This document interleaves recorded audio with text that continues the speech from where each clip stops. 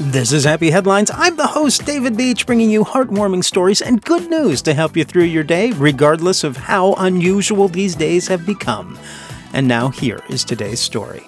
There's an honest guy in Greenville, North Carolina, Antonio Hernandez, and he works at Evans Street Car Wash. Charles Thompson is very thankful.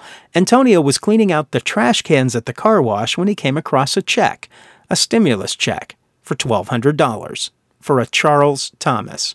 Charles Thomas knew he deserved the money, but he had moved and his mailing address still hadn't changed, so he assumed he may never see that check. Charles is also an Army vet. He was behind in rent and having quite a few financial problems.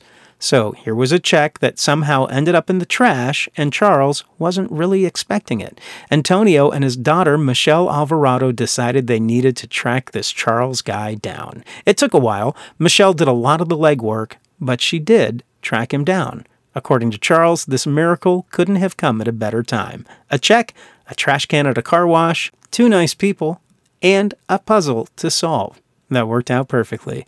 It's a different time out there for everyone. Some of us are having a much more difficult time than others. We're all in this together. Thanks to people like Antonio and Michelle watching out for each other. And thank you to Charles for your service. I hope things continue to improve. Let's get through this. Keep an eye out for ways to help. Thank you for listening. This is Happy Headlines. I'm the host, David Beach. Stay happy, stay healthy, and find a way to make someone's day.